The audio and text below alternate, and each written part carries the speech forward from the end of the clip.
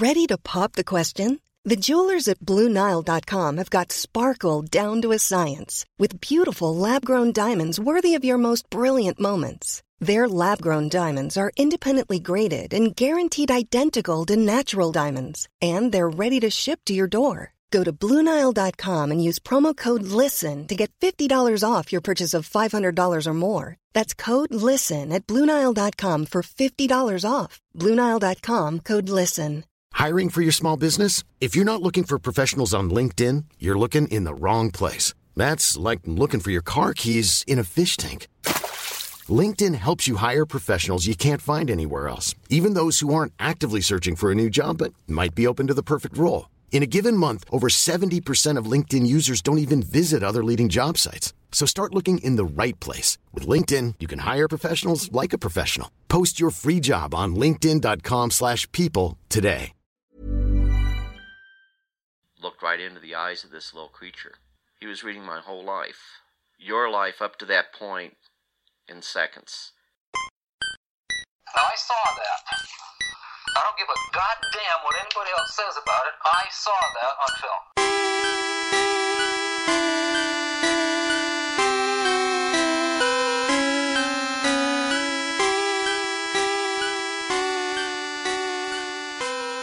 Welcome to Weird Tales and the Unexplainable. My name's Laura, and this is Bob Shoy, and also there's Beef. Hello. And Tiss. Hello.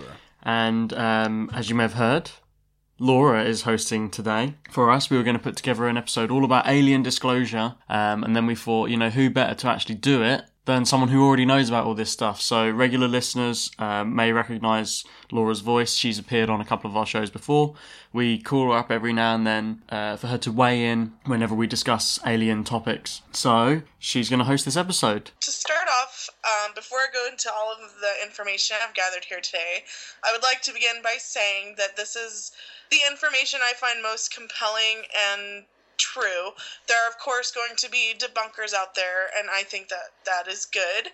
I appreciate a healthy skepticism, as I am skeptical myself, but all I ask is that you aren't so skeptical to where you are closed-minded.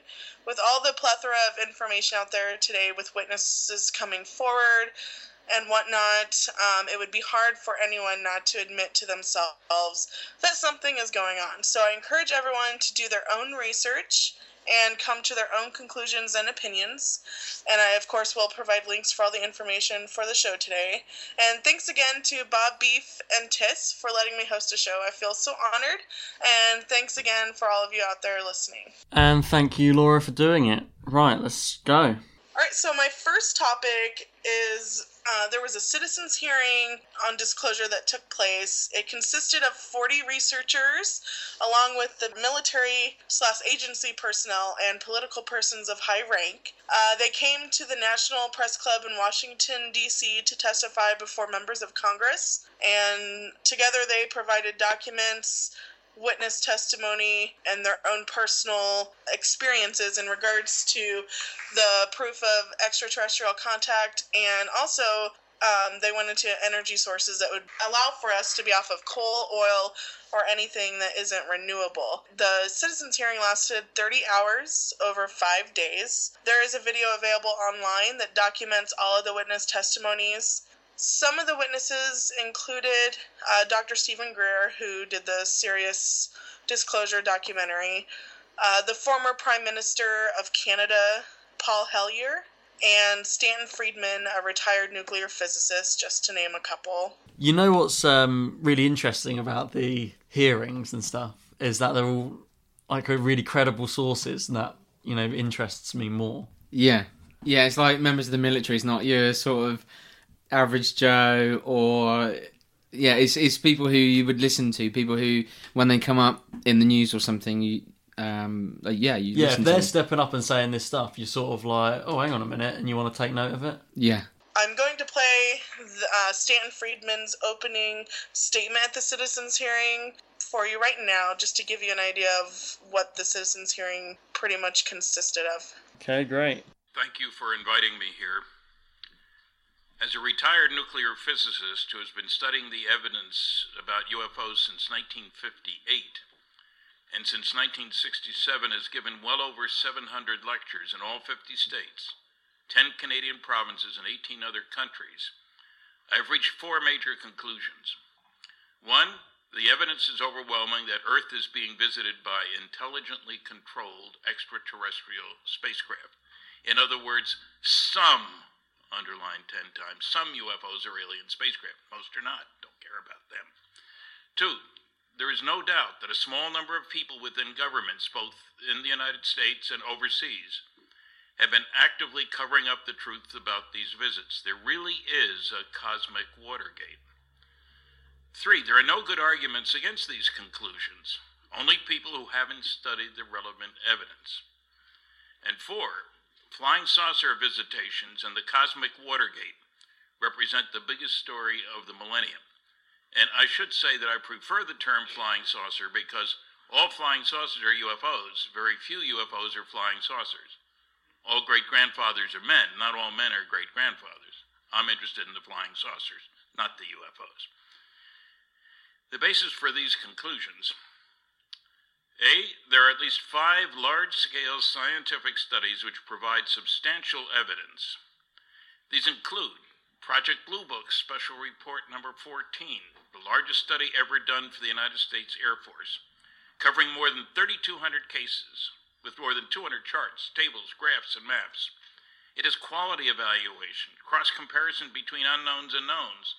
The official press release lied about the data. I'll document that in a minute. It is almost never referenced by UFO debunkers. Dr. Carl Sagan, we were classmates at the University of Chicago, claimed there are interesting UFO sightings that are not reliable, and reliable UFO sightings that are not interesting. But there are no cases that are both reliable and interesting. This statement was not backed up by reference to data, but is directly contradicted by the Blue Book Special Report 14 data. It was found that the more reliable the case, the more likely to be unexplainable. United States Air Force Secretary Donald Quarles, in the very widely distributed press release when the 1955 study was completed, flat out lied. It's a strong statement, and I'm sorry to make it, but it's true. He stated, quote, "We believe that no objects such as those popularly described as flying saucers have overflown the United States. Even the unknown 3% could have been identified as conventional phenomena or illusions if more complete observational data had been available." The fact of the matter in the report that he was talking about is that the unknowns comprise 21.5% of the cases, completely separate from the 9.3% listed as insufficient information. The 3% number was a lie. Furthermore, a statistical comparison of the unknowns and knowns showed that the probability that the unknowns were just misknowns was less than 1%. It must further be noted that the press release did not give the title of the report or the company that did the work, Battelle Memorial Institute. If they'd given the title, surely some newsman would have said, "Hey, what happened to reports 1 through 13? I'd never heard about them." The correct answer, had it been given, would have been that they were all classified. All right, so now that you've heard that, what are your guys' take on that? You can really get his frustration, can't you? Yeah. Like, it's obvious that, here's someone who's done this research for decades and put lots of thought into what he's saying, and no one's listening. And all the hearings, the clips from the hearings, I've heard actually a few other ones as well. And like Laura said, they're all available online, and there is that real sense of frustration where people aren't listening. Yeah, it's like like when you're a child and you're trying to talk to like your parents who are trying to get them to understand something, but they just brush you off. And it made me think of the video that you showed a few weeks ago of Cameron. On the Weird News episode. Oh, that's it, yeah. And the guy's trying to get him to talk about it seriously, and Cameron just sort of jokes about it, sort of leans on his things like, well, yes, we'll talk about that. And it's classic, like, laughed off, and it's like, all they're trying to say is, can we actually talk about this? Because it's a serious subject to some people. Yeah. To a lot of people. But it just feels like whenever it's brought up, it's laughed off. And it's like, we're ever going to get a chance to talk about it seriously. Just like the Hillary clip we played as well. Oh, yeah. They talked a little bit about it, but it was really, like, jokily done. Yeah. Which makes it more, sort of like more suspicious, more suspect. Because if they just admitted to stuff, that'd be better. It's a subject of ridicule. Like, if someone in their profession was to seriously investigate this phenomena, it's unfortunate that they would be ridiculed. I mean, that's the go-to. The media ridicules it or makes fun. Exactly. Their peers would sneer and snicker at them, and it's something that people don't want to deal with. You know, they have a livelihood to keep up. You know, you still have to work and make money and have a career. You know, and Dr. Stephen Greer, he used to be an actual medical doctor, and he just gave all that up and was like, I need to do this full time, and that's what he's been doing. It feels like whenever it's brought up to anyone sort of in power, they automatically turn the subject into a joke so that they don't have to put attention on themselves by talking about it in a serious light. Right, and to touch base on that, actually, I do have an opinion on that. Like, Dr. Stephen Greer has actually briefed President Bill Clinton and the director of the CIA at the time, and neither of them are aware that this exists. It's a government within a government, you know, undercover secret thing. I mean, even the president isn't briefed on it. He briefed the general, or the director of the Joint Chief of Staff, right? The general of the Joint Chief, however you want to name it.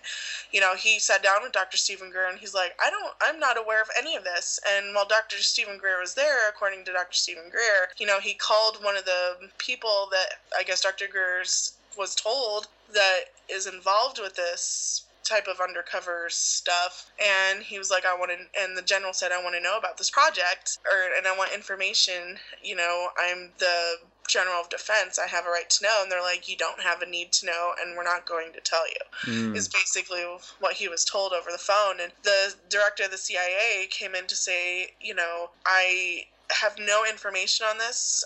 No one's ever briefed me on it. So a lot of the upper people that you think in government would have an idea or know about it don't. No. It's actually a government within a government, according to what Dr. Stephen Greer has said and some of the other witness testimony as well. No, I can definitely believe that. It's very much the people that involved need to know, and it's up to them who else knows. Yeah, and there's a lot of other speculation as far as like why they, you know, keep it from the public. I mean, one of the opinions is that they want to be able to weaponize space, and in order to justify it, we need to have a negative outlook on extraterrestrials, and that they might come here to attack or mine our planet, so to speak, for resources. And according to Dr. Stephen Greer, none of the extraterrestrials want to do that. They just want to make sure that we, you know, save ourselves and our planet, essentially. But the military-industrial complex, as they call it, want to be able to militarize space with weapons, and the way that they might be able to do that is to scare us into thinking that extraterrestrials are here to, you know, wreak havoc. And I don't believe that's the case. If they wanted to, they could have a long time ago. If they have the technology to get here, they have the technology to poof us away. Yeah, and there's nothing we can do about that. Yeah, I keep thinking about how frustrating it must be for these people. Like, these are really credible people who've been studying this for decades. I know I just said it, but I just can't help but think about how frustrating that would be to just have your work that you've put so much effort into. You've put so much time thinking about this stuff. And so many people as well. So many people coming forward, and it's the same thing. Like, no one's taking this seriously, and very frustrating. Yeah. Why would these people, I mean, and they're significant people. They're not just your run-of-the-mill citizens. They were in the military. You know, they were employed with, you know, the government agencies, you know, the astronauts, you know. It just seems to ring true to me. I mean, otherwise it's the biggest hoax ever, really. These are people that you feel like you should be paying attention to, and it's amazing that not more people are paying attention to them. Yeah. Okay. So for the second topic, I'm going to go over Dr. Stephen Greer. I know we've touched base on him a little bit in the past, but to delve deeper into it, Dr. Stephen Greer has been at the forefront for disclosure of extraterrestrial visitation and cover-up. As I said previously, he has a documentary out there called Sirius that is available on YouTube, Netflix, and at their website, SiriusDisclosure.com. I personally love this documentary. I actually bought the DVD when it came out. There are some controversial parts about it, more specifically the training of, human-initiated contact with extraterrestrial through remote viewing and things like that. It seems to work on their documentaries because Dr. Stephen Greer takes people out on expeditions, and you can go on one if you wanted to sign up for it. Costs some money, but it's available to you. And they record all of the phenomena that happens. And it goes over it has people that have used the methods claiming that it works. But even I, remain skeptical about that.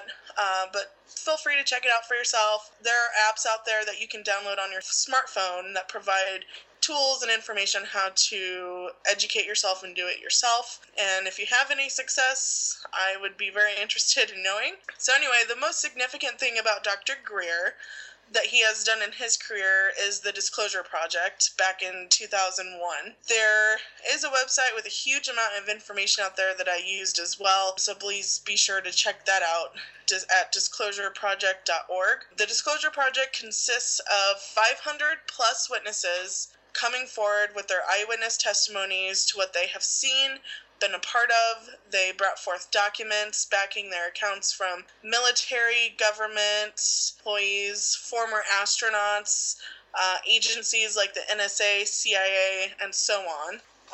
And before I delve into this portion, I would like for you to consider that all of these people have come forward, and even if only 1% of them were telling the truth, that would be enough to warrant a serious investigation into this phenomena. But my thoughts on it are, that they weren't paid, there's nothing to gain from coming forward, and they are risking their reputations as credible in their field. And my question is, why would they risk it if it wasn't for a bigger reason, or if they truly didn't experience something? So I just throw that out there for something, to ponder about or think about. There are, like I said, several witness testimonies, but some of the most, what I find profound witness testimony came from these next few. The first is Donna Hare. Her witness testimony her video is on there as well.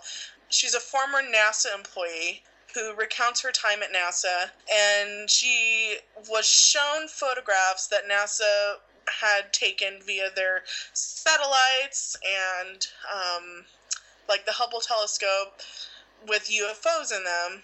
And according to Donna, the objects in the photos were airbrushed or removed before being shown or released to the public. There was an actual part of NASA that was in charge of reviewing photos and airbrushing or removing anything that would suggest extraterrestrial activity before being released to the public. And, she kind of goes over how that surprised her and how no one would really, go into much more information than that. But the other testimony I find intriguing is the Sergeant Clifford Stone testimony.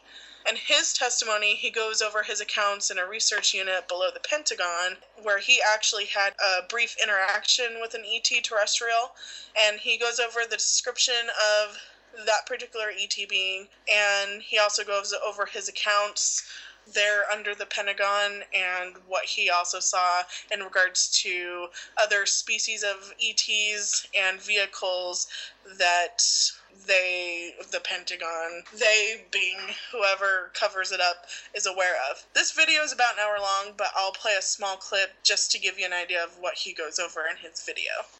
We went down. I don't know how far down we went. I can't tell you if there's one flight under the Pentagon, 2 or 50. But we went down. When we went down to, several seconds in the elevator, we get out. When we get out, there's just like the white walls, and it's like an inverted D, like a flat bottom with a curved top. Now there's 2 monorails there. They're rails, they look like big tubes, rather thick in the center, and 2 on the side. One on each side. I could probably draw you a better picture of it than the way I'm describing it.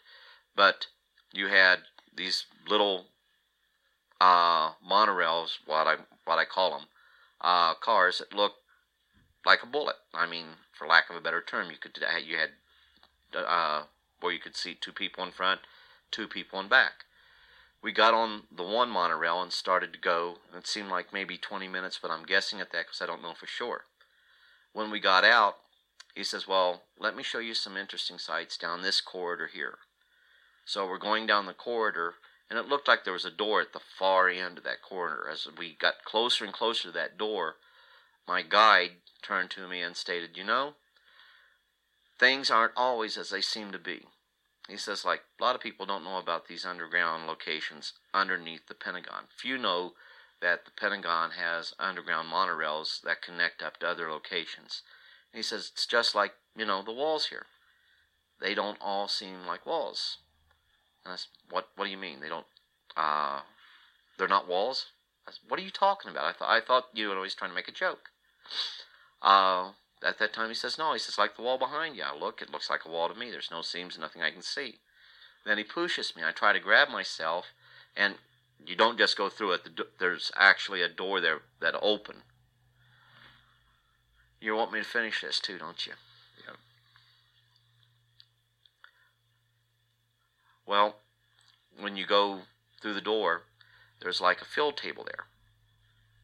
And behind the field table, you had this little entity. The entity was a little bigger than the 3.5 foot tall entities that are a lot of times reported.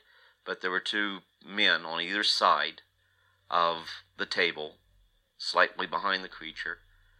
But yet I got up and I was asking him why he was acting foolish and things of this sort.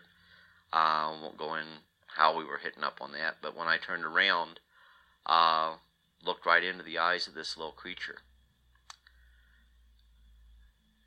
And, you know, it's like,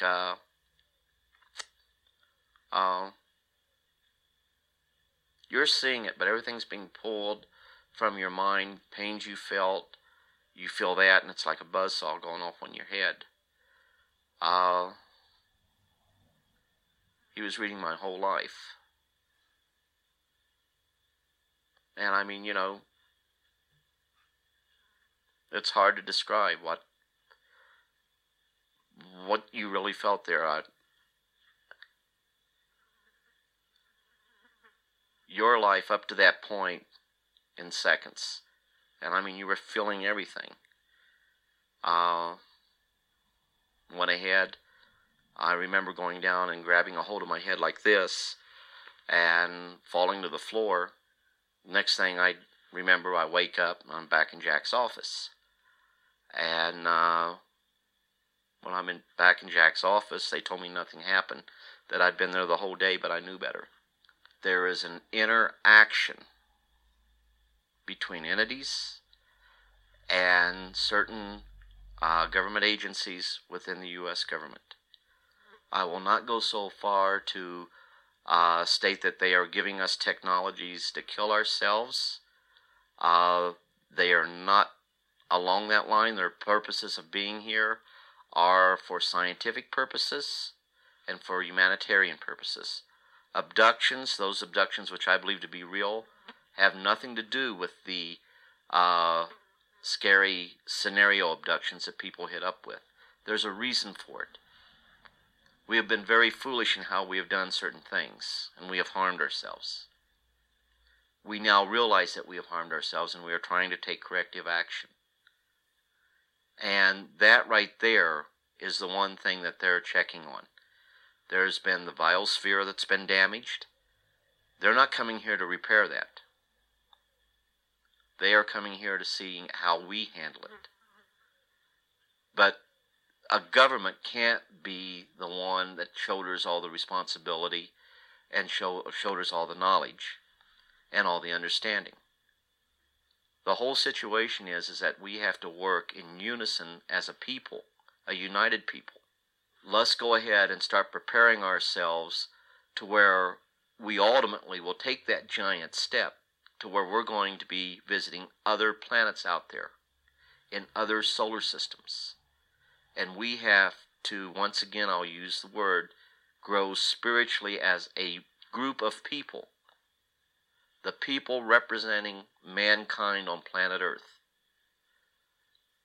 Yes, there is some type, and I don't know to what extent, but there is some type of dialogue that is taking place between our visitors of all species, because there's more than one, and the various governments of not just the U.S. government, but of the world's. Primarily the fully developed, or the, how do I put this, the more developed nations of the world. Because at present, spacefaring nations represent the greatest threat to them as a peaceable coexistence. So I went ahead, took the little snack lunch that I had with me, took it upstairs. We were looking down, we were seeing the briefing room. It had like a plexiglass that separated the balcony and what was going on downstairs, and you couldn't hear what was being said. But we started to notice that they were running the film, and the film showed various types of what we would call UFOs today, and showed various types of alien creatures, i.e. your greys, some covered with a whole lot of hair, some that looked very much like us, some that looked like us with marked differences. Wow, so what do we think to that clip? I was thinking about the Pentagon to begin with. Yeah, monorails. Yeah, that's mental. Like, I kind of would have guessed. Yeah. It's quite obvious that there's going to be, I would expect there to be underground areas for government officials to escape to, but not, I mean, monorails is a bit... Monorail. It's like you do expect it and you don't. It's like an evil lair. It's like Dr. Evil's lair, isn't it? Yeah. Welcome to my underground lair. Exactly. Yeah. Yeah, it's interesting when he said about passing out. What I was thinking is, do you think that is the alien making him pass out? Or him naturally passing out just because of like the rush of knowledge, it was all too much for him? Or like the government officials put him under? I don't know, it's difficult to explain because he sounded as if very sort of intelligent, person. He's someone who's very sure of himself, and I suppose, I don't know, it's hard to say without being in his shoes, isn't it? I would like to think, I don't know, maybe the alien was really powerful and this being, was really powerful. I don't know. And when he came to, it was like they said to him that he imagined it. Yeah. Or whatever. Yeah, that he came to and they immediately tried to get him to not think about it anymore. Don't show him in the first place then. Yeah, exactly. Maybe they're just testing him. Yeah, or maybe it was then that he was too... Maybe, I don't know, maybe this power is like this being only gives it off to select people, and they weren't too sure if he was gonna kind of succumb to that. But taking this guy's word for it, say all that he says was true, and all that stuff is going on. Yeah. Would you want to know? Would you want to know it was true? What, would I want to know if aliens were real? And that they've been around and that they're like underneath the Pentagon. Yeah, definitely. And I wouldn't even be angry about it if the government said, "Oh yeah, we've known about it for decades, like 50 years we've known about this," and I wouldn't be angry. It'd just be like, "Oh, finally!" And you could handle awesome. It. Yeah, I'd like to think so. Like, not. It depends how much knowledge they want to tell me. Yeah. If it's like, what I'd want to do is for it to wake up and for it to be like on my news feed. Right, it's number 4 trending topic on Twitter. Behind Kim Kardashian's boobs. Yeah. And I'd want it to be like, aliens are real. Right. But that's it. Like hashtag aliens exist. Hashtags aliens exist. And then like, whoa. I wouldn't want everything. I wouldn't want it to be like, oh, a couple of times they've tried to attack us. Would you still go into work that day? You wake up and see that trending on Twitter. It would shake you to your core. I'd have to ring in and be like, I am not coming to school today. School?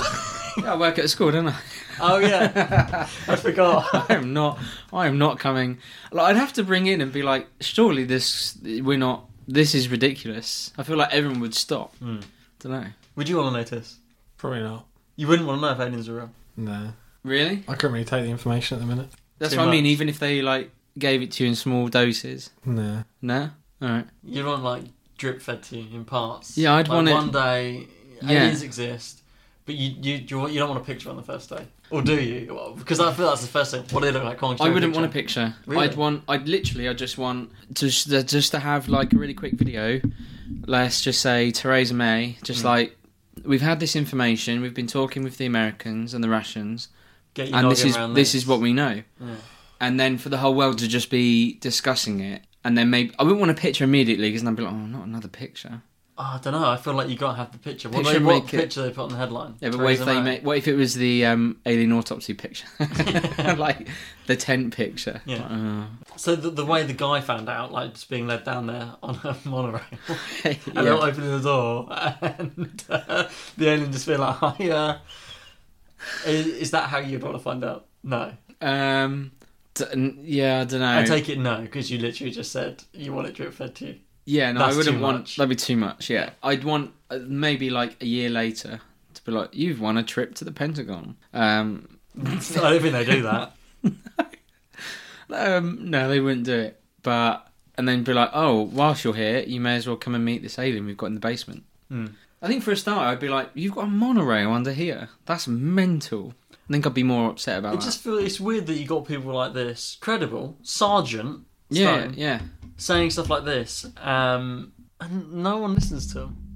No. Oh yeah, I mean we're not gonna truly know, for ourselves unless until it happens, until they come forward or the government says, "Yep, it's real." I mean, unfortunately, at this point, unfortunately, it's just speculation and a handful of people's swearing that this is true. I would like to see it happen during my lifetime. How it will affect the world, I don't know. I know that it plays a lot with how it'll affect people religion-wise.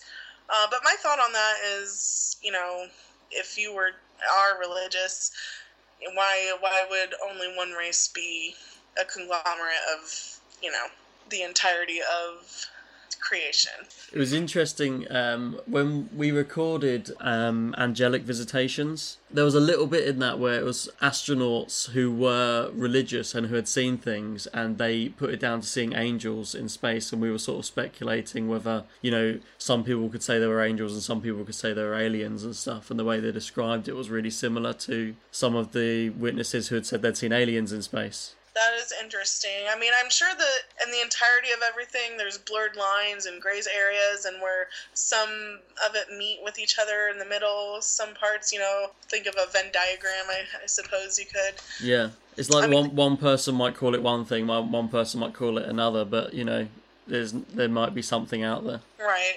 It's like people, no matter how many people say it's real, no one believes it until the government actually says it's real. But who to you is like the most credible? Who would you listen to the most? Like you individually, you and Tiss. Who would you listen to and like really take note and like, wow, this is serious? Well, like a person. Yeah, if they came out and said aliens are real, because so many people say it, who would it take to say that aliens are real for you to be like, oh, they're actually real? Because I'd imagine for you, Tiss, because we've got like military officials saying it and astronauts saying it, and people are still like, nah. I'd imagine it wouldn't for you guys. I don't know. Go on, tell me. There's not one person. It wouldn't be a government. Everyone that I like says that aliens are real already. So it's like, what does it take? That's a good question. And you're still not like 100%. Well, no, with anything like that, it gets to a certain point and then I have to see it for myself, or I don't. That's why I'm saying I need a picture. Yeah, there's no one person that could come to me and I say wouldn't want a aliens picture, are real. I'd want to see it. What if it happened exactly as I said it? So tomorrow morning. I don't want to hear about Theresa May again. It's on Twitter. No, it's trending on Twitter. It's trending on Twitter. Hashtag aliens exist. Oh, it's too much. David Icke. It's too much. I've had enough. Just world, slow down. Right, okay. When I was at school, there was nothing going on. Yeah, but we have access to the whole world now. I know. All the time, and it is too much. Yeah, but also, when we were at school, I wasn't thinking about this. That's what I mean. Take me back. The other witness testimonies that I want to bring to light are the witness testimonies from former astronauts Gordon Cooper and Edgar Mitchell. They both go over their accounts in space before, during, and after. They both claim that they have seen and been privy to, extraterrestrial vehicles flying by while they were in space.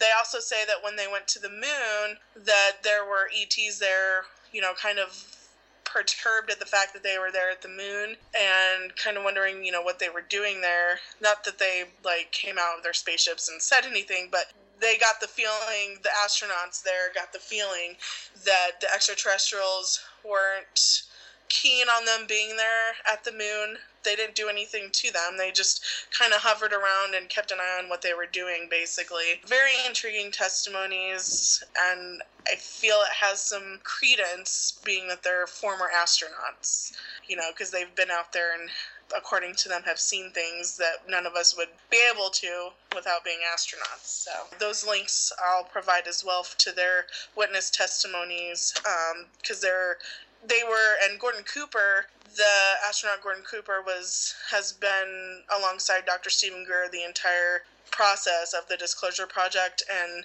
backs Dr. Stephen Greer 100% on the disclosure of extraterrestrials and the energy sources that we have available to us. And the links to those testimonies I will put straight on the blog as well. So these astronauts, this Cooper and Mitchell, we did a thing on one of our episodes, in Tiss's episode, we talked about Buzz Aldrin seeing them as well, didn't we? Yeah, he did, yeah. And they basically told him to shove off. Yeah, naff off, mate. Yeah. Okay, so where were we? We just started talking about Sirius, right? Yeah. Yeah, the film Sirius. Have you guys gotten a chance to watch that at all? I haven't seen it. Tish, did you say you'd seen the whole of Sirius, or just... No, I watched bits. I couldn't get my way through it. So Tiss has seen some of it, bits of it, and me and Beef haven't seen it. It was the most crowdfunded documentary. Basically, Dr. Stephen Greer did that film, and it includes some of the witnesses from the Disclosure Project, and he goes into, he talks to other military and former agency employees as well.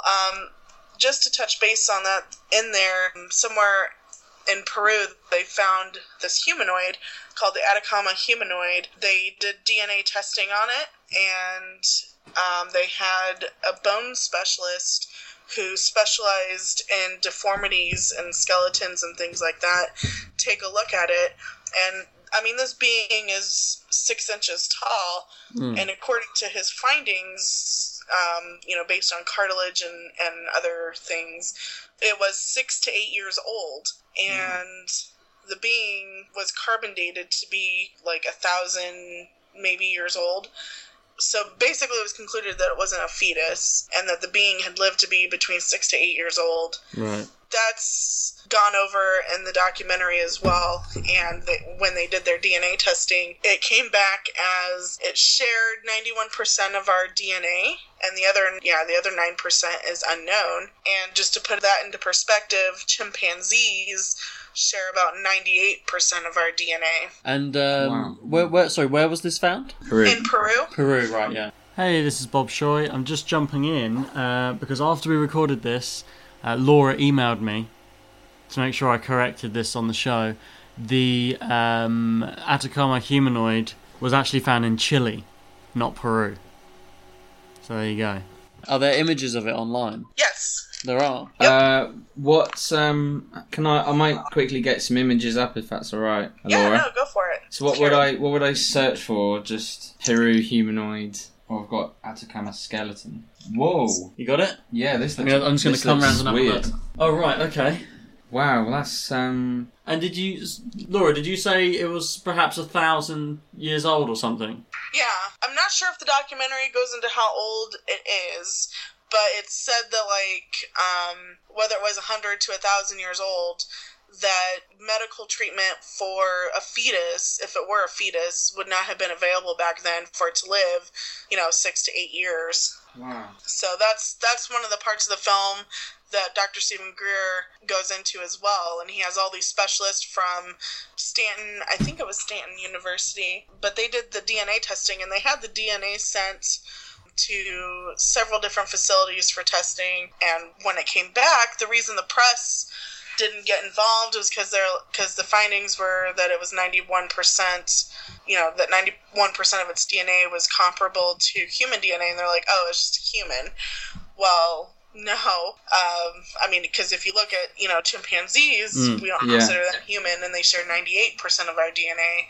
So it's just, It's interesting. Yeah, DNA doesn't necessarily mean you're going to look and be like a human. 1% in terms of DNA is a big deal. Right. Yeah, wow. So that other 9% is unknown. Like, we don't know what that other 9% is, essentially. So what do you guys think about that picture? Yeah, I don't know why, because you described the picture pretty well, Laura, but it kind of surprised me a bit. It's way... You know when you stretch a picture and it just looks out of proportion? Yeah. It's way thinner and longer than I was But it's only like thinking. 6 But inches it's only long or 6 something. inches, yeah. So it must be really thin and delicate. Yeah. But then if it's 6 to 8 years old, then... Yeah, it's crazy. Really crazy. And apparently there's another one just like it somewhere over in Russia, but they haven't been able to get to it. Tis, what did you think of the picture? It looks very... strange. That's your analysis. It's like a bug. I would say though, when I think of an alien, that's what that with skin is what I think of. But it's pretty small. Even if it's say it's 8 years old or whatever, it's still really small. Yeah. So they're like micro aliens. Yeah. I've just found some pictures of this. I just typed in a Russian humanoid thing. Yeah. It's quite similar. Is that... I don't know if it's the one that Laura's talking about, but it's like this one. Oh, okay. That one. It's quite similar, isn't it? Yeah. Sorry, I'm just leaning across. What were your thoughts then, Bob? Like you say, the proportions are strange. Obviously, if it's an alien, I'm not going to look at it and be like, oh, okay, that looks normal. I'm going to look at it and be like, that looks strange. Because possibly an alien. I don't know, like whenever I see a picture of a possible alien, instantly I'm like, nah, because in your head you're like, it can't be. Because you haven't seen one. Exactly, so who am I to say what is and what isn't? I have no reference to what is. So everything doesn't look right to me because it wouldn't look right. So I don't know if that's a for or against. Do you know what I mean? Yeah. Like, of course it doesn't look right because it wouldn't. Yeah. What is right? Do you know what I mean? I feel like I'm rambling, but do you know what I'm trying to say? No, I know what you mean, yeah. Yeah. It's not anything you've seen before, so you have nothing to compare it to. Exactly. But to brush it off, though, and for people to say, oh, it's 91% human, though. Like, well, it's not human, otherwise it would be 100% human. Yeah. So, that's interesting. It doesn't matter whether it's 2% human or 99% human. They're still so different. Yeah. Let's check it out. Yeah. So the film Sirius delves deeper into that humanoid, and like I said, they did all kinds of DNA testing on it and had, respectable researchers come forward. Now the guy that specializes in bone deformities, wasn't going to say it was of extraterrestrial descent, but one of the other key factors that he noted was that the alien only had 10 ribs, and humans, have 12, and this is the only case he had ever seen where there was only 10 ribs ever documented. Interesting that a lot of aliens that show up are still, like, humanoid, isn't it? Yeah. Like, in terms of, I know it's 10 ribs, 12 ribs, whatever, but bone structure in general is a lot... Very similar. Yeah. Yeah, I just... But then I'm trying to picture Buzz and the gang, not from Toy Story. No. From On the Moon. The astronaut, yeah.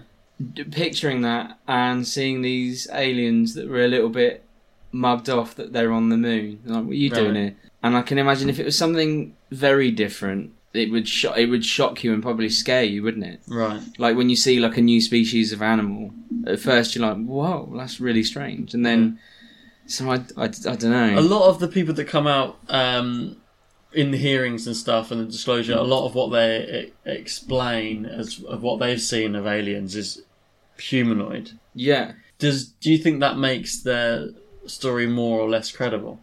Are you expecting an alien to be humanoid? I guess if it wasn't humanoid, I would probably think it's less credible. Really? Just because I don't know, and this isn't my skepticism. This is more I would expect someone to, because you could create anything. Like, if you wanted to, you could sit. If I was to say, right, we've all got 5 minutes, let's draw an alien, but you're not allowed to draw the humanoid thing we always see.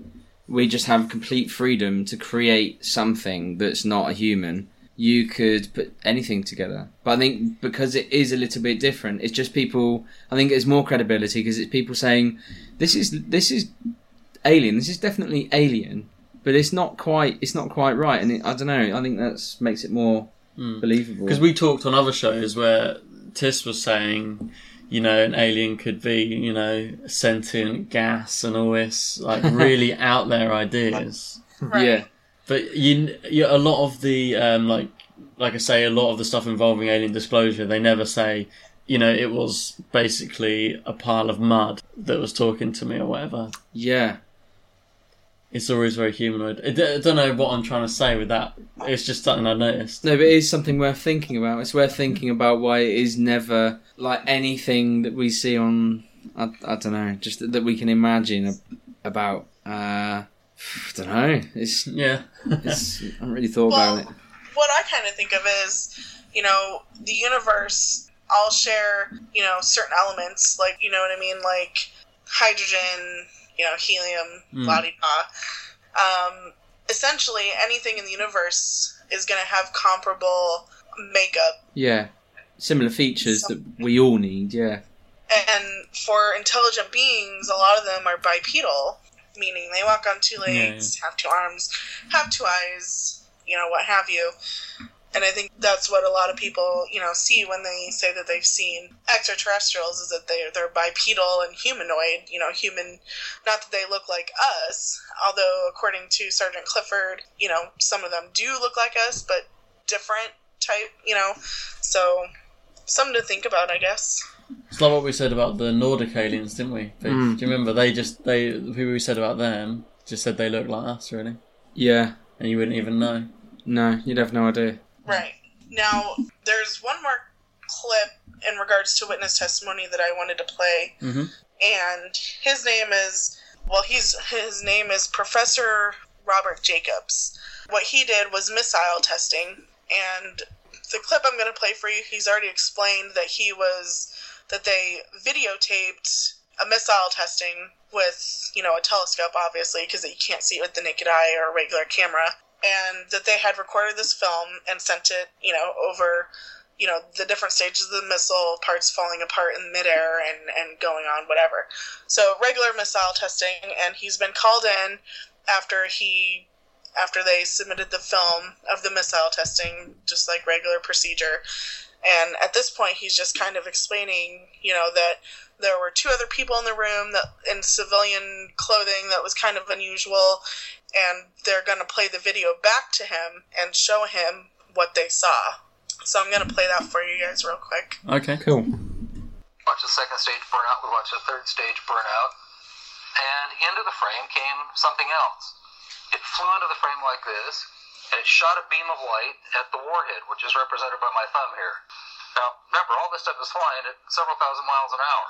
So this thing fires a beam of light at the warhead, hits it, and then this thing flies up like this. Meanwhile, we're all going like this, fires another beam of light, goes around like this, we're going like this, fires another beam of light, goes down like this, fires another beam of light, and then flies out the way it came in. And the warhead tumbles out of space. Now, I saw that. I don't give a goddamn what anybody else says about it. I saw that on film. Phil Klass can kiss my ass. He wasn't there. I was. Now, when the lights came on, Major Mansman turned around and looked at me and said, "Were you guys screwing around up there?" And I said, "No, sir." And he said, "What was that?" And I said, "It looks to me like we got a UFO." Now, the thing that we saw, this object that flew in, was circular, was shaped like 2 saucers cupped like this with a ping pong ball on top. The beam of light came out of the ping pong ball. That's what I saw on film. Now, Major Mansman said to me, after some discussion about it, he said, "You are never to speak of this again. As far as you're concerned, this never happened." And I said, "Well?" And he said, "I don't need to emphasize the dire consequences of a security breach, do I?" And I said, "No, sir." And he said, "Fine, this never happened." So I started for the door. He said, "Wait a minute." He He said, years from now, if you're ever forced by someone to talk about this, you are to tell them it was laser strikes, laser tracking strikes. Well, in 1964, we didn't have any laser tracking strikes. We didn't have any laser tracking at all. Lasers were in their infancy in 1964. They were little playthings in laboratories. So I said, yes, sir, and walked out, and that was the last I talked about it for 18 years. I didn't talk about it to anybody at Vandenberg Air Force Base. Nobody in my squadron knew about it. Nobody saw the film but me. My commanding officer, Major Lewis S. Clement Jr., didn't see it. My operations officer, Captain Kenneth R. Callahan, didn't see it. His assistant, Lieutenant Ronald O. Baylor, didn't see it. Their assistant, Chief Warrant Officer Guy M. Spooner, didn't see it. Nobody in my squadron saw it, and I didn't talk about it to anybody under direct orders from Major Florence J. Mansman Jr. Consequently, no one at Vandenberg that I know of knows anything about this. So what do you guys think about that? It was interesting how at the beginning he was so sure. It's hard to think of the word. I mean, like, he's like frustrated. Do you know what I mean? Like, like, I know what I saw, and I like that when you get that in the clip because it feels very real and emotion. Yeah. What strikes me is that when people talk about this, when they've seen something, there always seems to be someone else there trying straight away to get the cover up in there. Like these cover up people are everywhere. Yeah. You know, like you didn't see a thing. Yeah. Straight away, someone's saying to him what he did or didn't say. Yeah. I was thinking when he was talking, I was thinking about. Do you remember when I was talking about? We're going back about a year now, and I was talking about Mozambique, and I was thinking about this demonic presence that I'd seen in this person, right? Right. And I was thinking about how I know I saw that. And so I understand his emotion, because when I tell other people about that, it sounds mental. That sounds mental. But I have to listen to him because I wasn't there. And I understand his frustration, because there are some people that just won't have it. As for his officer, he's definitely seen of and heard that before. Because he was very much like, when he was explaining to him what he'd seen, he was just very blasé. It was very much just a case of, oh okay, yeah, you didn't see that. If anyone asked you, you didn't see that. It's too calm. If it's the first time you've seen something like that. If it was the first time, he would have gone, explain it to me, written it down, and then said, we're not going to talk about this anymore. Yeah, but I was trying to picture it. I'll have to watch the documentary and see what he's doing with his hands and things to see. Yeah. Was he basically saying, I think I misunderstood this in the clip. Was he saying that this thing had effectively destroyed, like a warhead, it had taken out this missile? Was that what he was saying? Exactly. So basically, to give kind of a foreground to all of this, ET presence didn't really become known until the 1950s when we started nuclear testing. And Dr. Gurr goes into this on his documentary, but basically when we started nuclear testing is when these ETs started showing up and being like, what are you guys doing?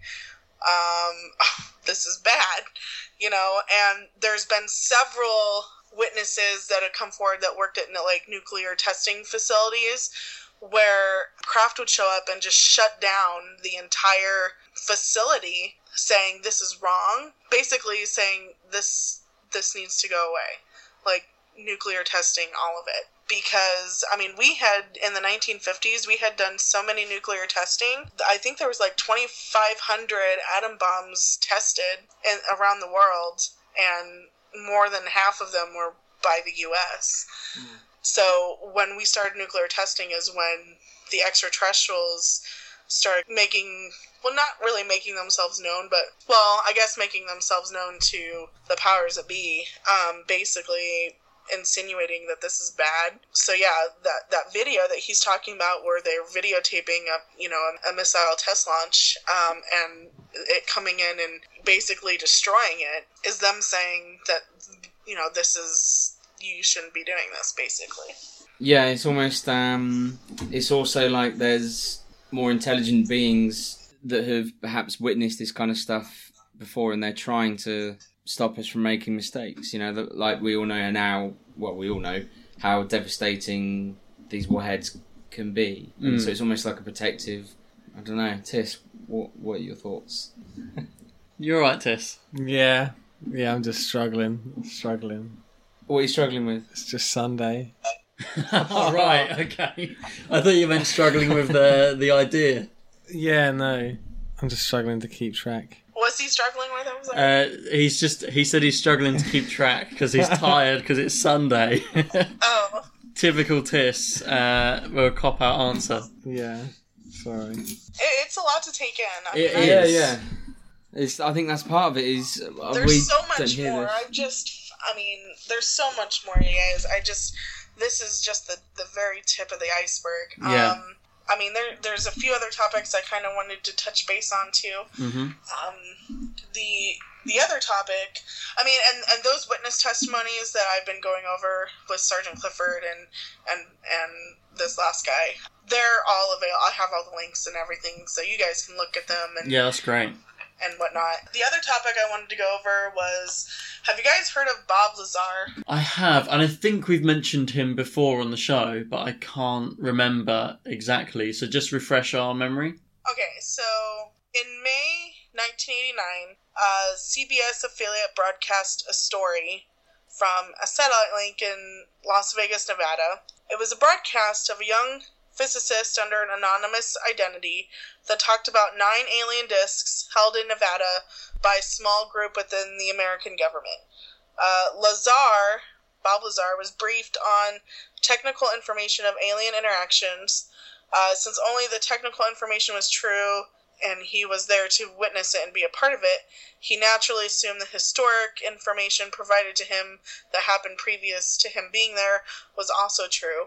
Basically, he was saying in exchange for hardware, fuel, materials, and training, that what we consider the extraterrestrials' greys were provided a portion of the base to conduct their own research. Basically, he came forward and shared with the world, or tried to share with the world, what he had been a part of. He was there to back engineer a power source used in the spacecraft and to deduct how it was used and worked in the spacecraft for the government base that was there.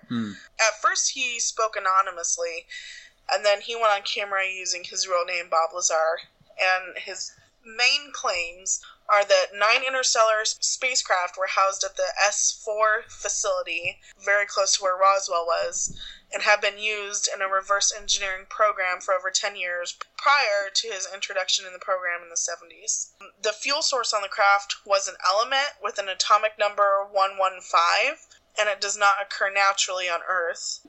It was milled into wedges for insertion into the alien craft reactor, and this was done at Los Alamos Lab under the guise of a new armor alloy.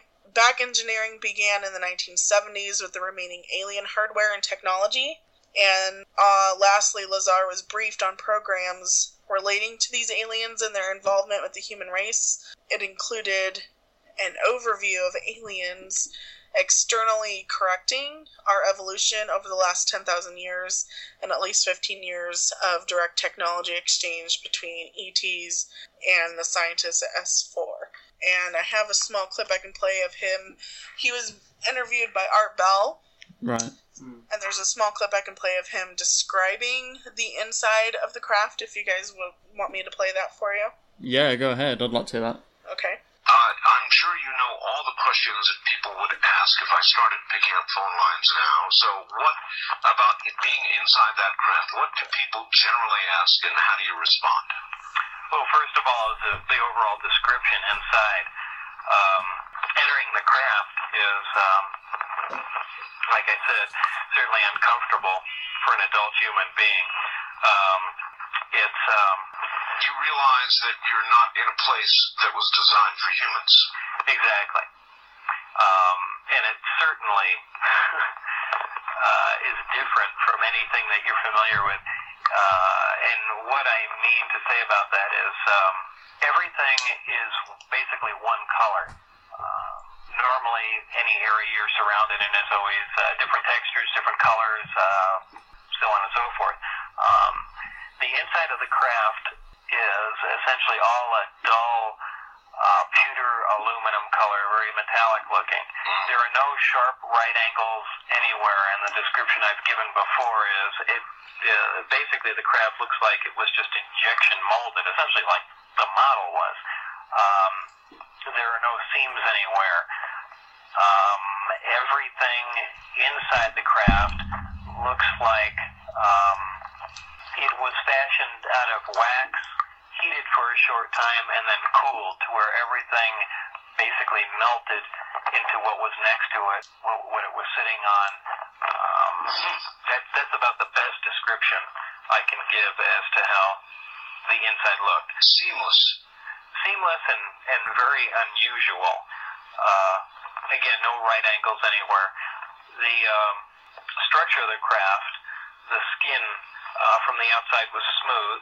Inside, this is very difficult to describe, but if you can picture yourself inside a disc of a flying saucer shape, and you're inside looking at the walls surrounding you, there was an additional structure, kind of a secondary wall.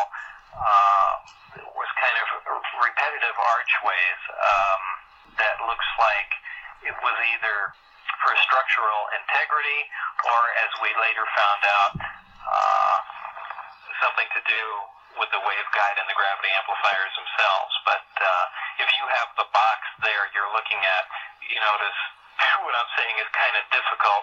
There's a little booklet that came in there that has a nice cutaway view of the craft, but it's very difficult to describe without drawing a picture or seeing something visual.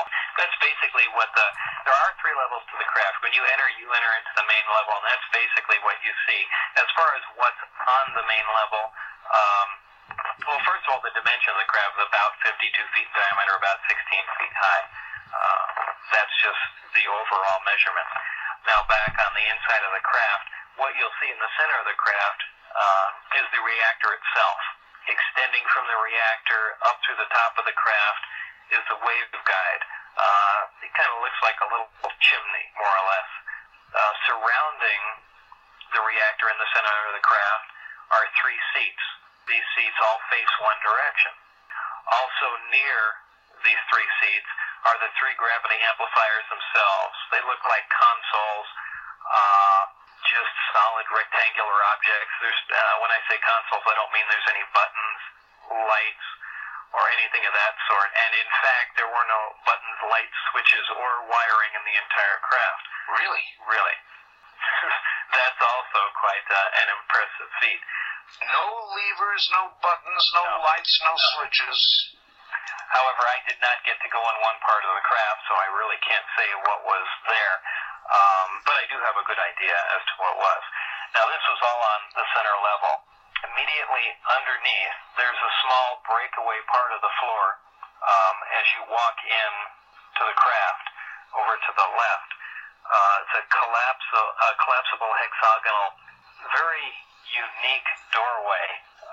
If people have asked me, have you ever seen anything in any of these crafts, any of the technology that could be used today, something simple, and that's certainly one of them. Aside from the high-tech gravitational propulsion system, so on and so forth, something very, very simple to understand and easy. And anyone that's taken a 6-pack of beer or bottles or anything like that, you'll notice that if you push on the sides you take all the bottles out, you push on the sides of the box, it all collapses flat. Yes. And the floor itself was hexagonal in shape and made of little square hexagons like that, of thin metal, with a little notch cut out. So basically, to operate it, you just stuck your hand in the notch and pushed, and the entire thing collapsed flat and left a hole open. However, when it's extended and the opening is closed off, it's a very strong structure, because you're standing on the top of hexagons. The metal is relatively thick, even though you kind of have an idea of what I'm trying to present here. I absolutely do. Of course, I understand how it derives the strength, yes. So yes, it's very easy to collapse one way, but that's one simple thing I thought would find uses somewhere, somehow. Kind of rambled on there for a little bit, but what do That's you guys take on that? The thing I found interesting was when he said about it almost being one solid thing, almost like it's created as one in one go, like one. Yeah, like one piece. structure. Yeah, Seamless. like 3D printing. Yeah, it was.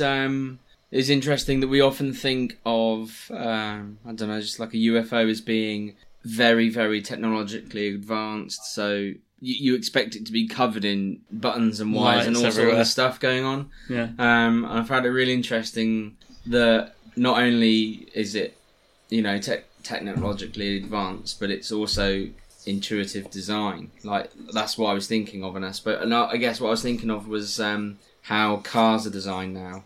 And so the way cars are being designed is to follow that kind of example where let's try and make it as ergonomically pleasing as possible. Let's try and make it aesthetic so that it looks as good as possible, rather than just being a bit with 4 seats and a wheel and all this stuff. It's not just that. Think of how our technology is going that way as well. You think of when people think of computers of the future, years ago, they would have thought, more and more buttons and stuff like that. But actually now we have like tablets and they don't have any buttons or anything on them. And I was thinking of, I was also thinking when he was talking of when I was in Japan. So I was in Tokyo nearly 10 years ago, and we were just sat in Starbucks. I think I told you this years ago. And this guy had a tablet, which 10 years ago, that was really new to me. Yeah. Tablets hadn't been released. And so at first, and this tablet that he was using was projecting via infrared a keyboard onto his coffee table. And so he was tapping away at his coffee table. Yeah. But it was obviously then he was emailing someone. And I wasn't just impressed by that. I remember being impressed at how quick it was and how responsive it was. And I was like, wow. And so, yeah, I was just impressed by the design and the hexagons and the way it's very interesting. I mean, this interview is basically about 2 hours long. That's a very small snippet. I mean, and he has a website as well, boblazar.com, where he goes into more specifically how the power source worked with the craft, and he has diagrams on there as well, so you can kind of look at what he's maybe talking about. And it goes into his accounts of what he was privy to and what he had been a part of as well. There's other interviews out there with Bob, with Art Bell. Art Bell did like 2 or 3 interviews with Bob Lazar, and those are out there for people to YouTube if they wanted as well. And I mean, Bob Lazar is definitely more controversial because it's just him. You know what I mean? I mean, he seems, and all the I've listened to all the interviews he's had with Art Bell, and anytime Art Bell asks a question, he's on it, I mean, regardless of the question, he doesn't really have to put much thought into it, and he seems very, just matter of fact, so... Right. Like, he already knows the information, so it doesn't feel like he's making it up so much. Right. I mean, and, like I've said previously, I mean... We're not going to know until we know, but he's one of the first people to have come out and recount his play or part in the UFO cover-up, I suppose. There are a few other honorable mentions that I wanted to kind of go over. I know you guys heard of the Phoenix Lights. Yeah. The documentary is out there. I have a link to that as well. Mm-hmm. Basically, as I've stated previously, tens of thousands of witnesses. As I was talking to my boyfriend last night, I'm like, I know that I'm passionate about the subject, and you aren't so much, so what to you would be more convincing? And he brought up the Phoenix Lights. He's like, there was tens of thousands of witnesses. Not all those people were just seeing things. He's like, the numbers are there. The people that saw it give, the same description over and over again. They're used to flares and helicopters and everything that would be associated with an Air Force base, and this was obviously different from all of that, and, he's like, that seems certainly more profound. That's always what grabs me as well, whenever there's more, like the readings you said at the beginning, how many people stepped up, and the Phoenix Lights, how many people saw it. It's, it gives a little bit more credibility and to strength in numbers. Yeah. Right. And that's what Dr. Stephen Greer has been trying to do, strengthen numbers. Yeah. He worked his whole life to gather all these witnesses, and all together at once they had a disclosure hearing at the National Press Club back in 2001, which is, and you can find those videos online as well. Basically, all of those people came forward saying that they were going to go before Congress under oath, saying that what they were saying was true. And they had documents, they had their witness testimonies and everything like that. So it's all very interesting in that aspect. The other honorable mention was Billy Meier. Have you guys heard of him at all? No, I'm not familiar with that name.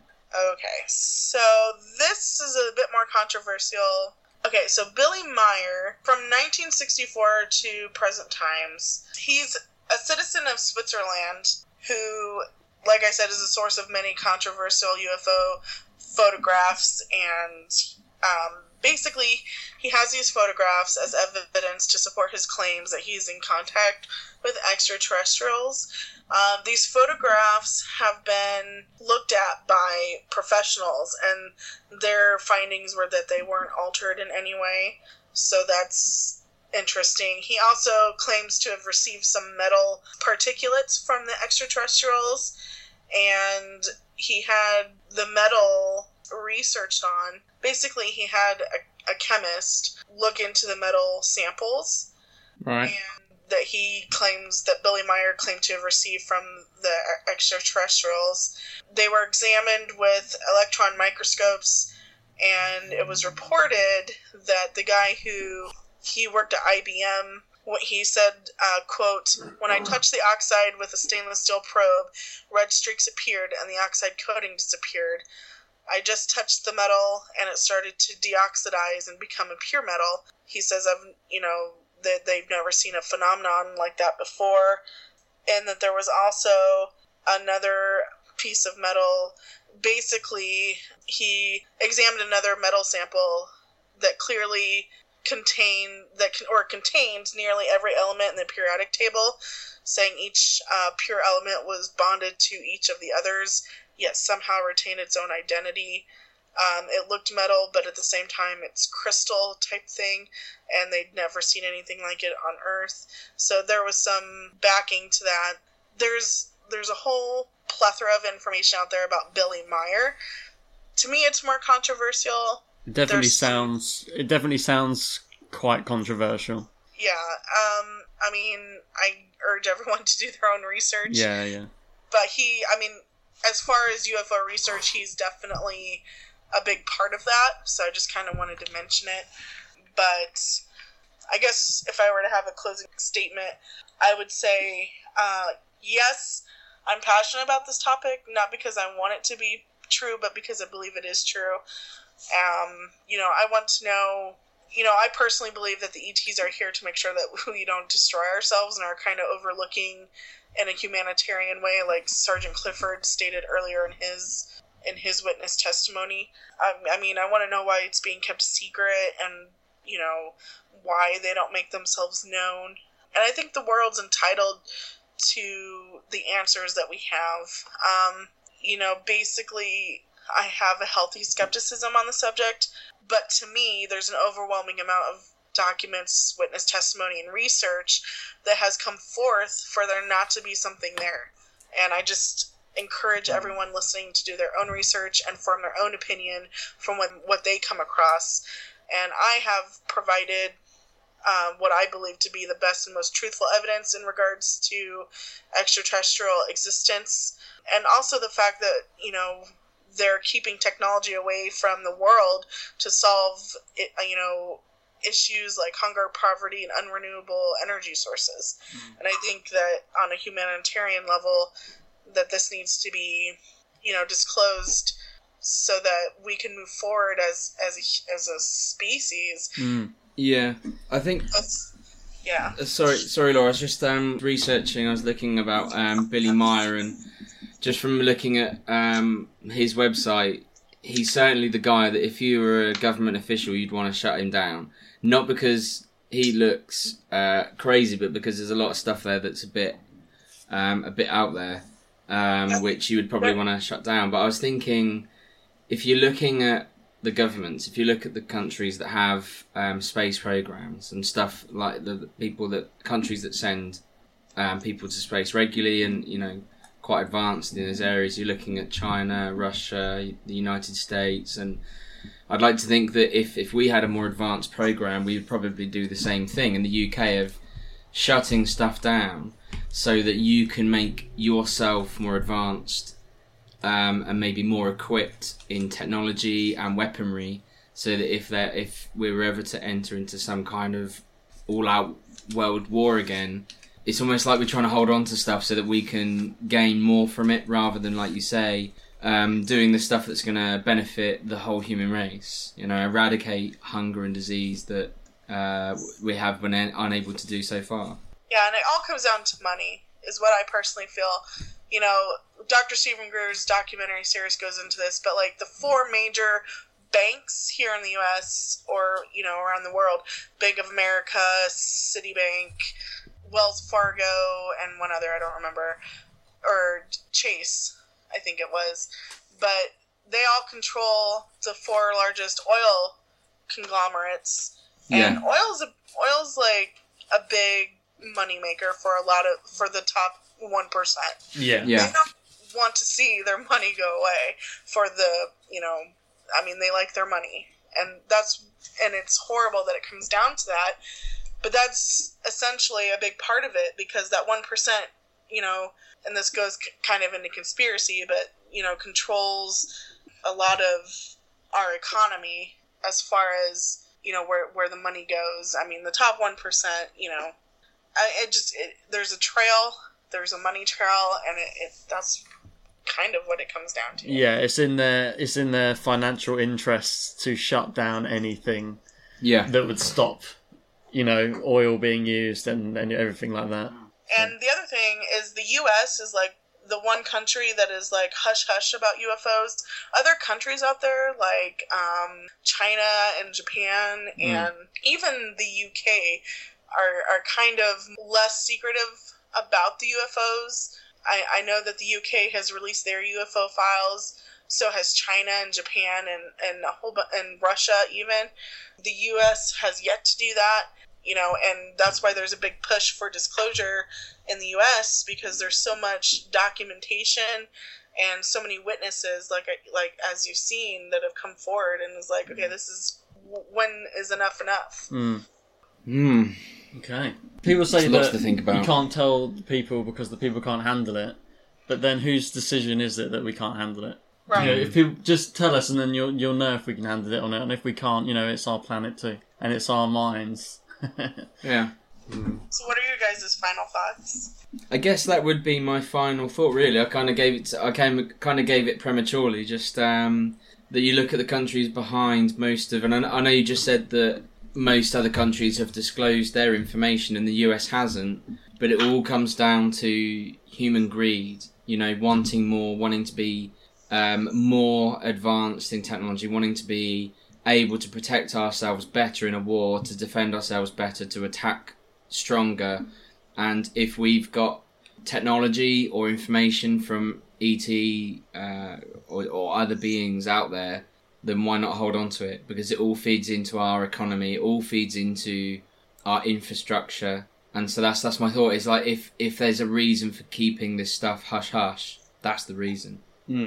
That's got to be it. You got any points? That's pretty much the same as piece, to be honest. Yeah? Yeah. I feel like I've already said my piece. Like, you know, it's up if we can't handle it, at least whose choice is it to say we can't handle it? And if you can't handle it, then that's up to the individual. Yeah, exactly. I don't like the idea of people being ruled over, being controlled. Yeah. If we are a democracy, we deserve to know. Exactly. Let us be free in our chaos. Yeah. There you go. Agreed. Awesome. So did I do okay? Yeah. That was great. Yeah. That was great, Laura. Thanks very much. You're welcome. Have you got a cheesy pun to end the show on, Laura? Any cheesy puns? Or, well, we always fail at an attempt to end the show, don't we? No. Yeah, Yeah, I don't have any cheesy puns.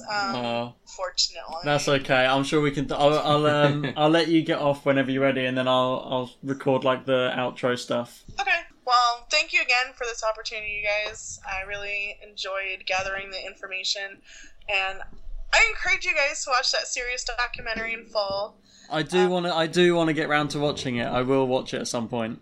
All right. Well, thank you again, you guys. Thank you. You guys No problem. have a great rest of your night. Thank you. Cheers. Thanks, Laura. You're welcome. Take care. You too. Thank you. Bye. Thanks, bye.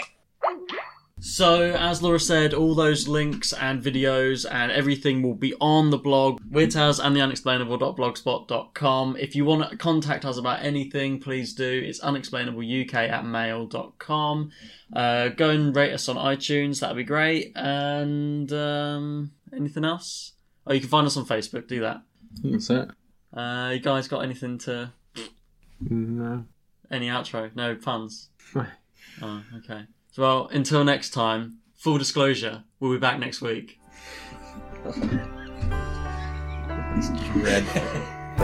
Saw a UFO and it made me cry. Could I be so stupid to think that I'm gonna be here forever?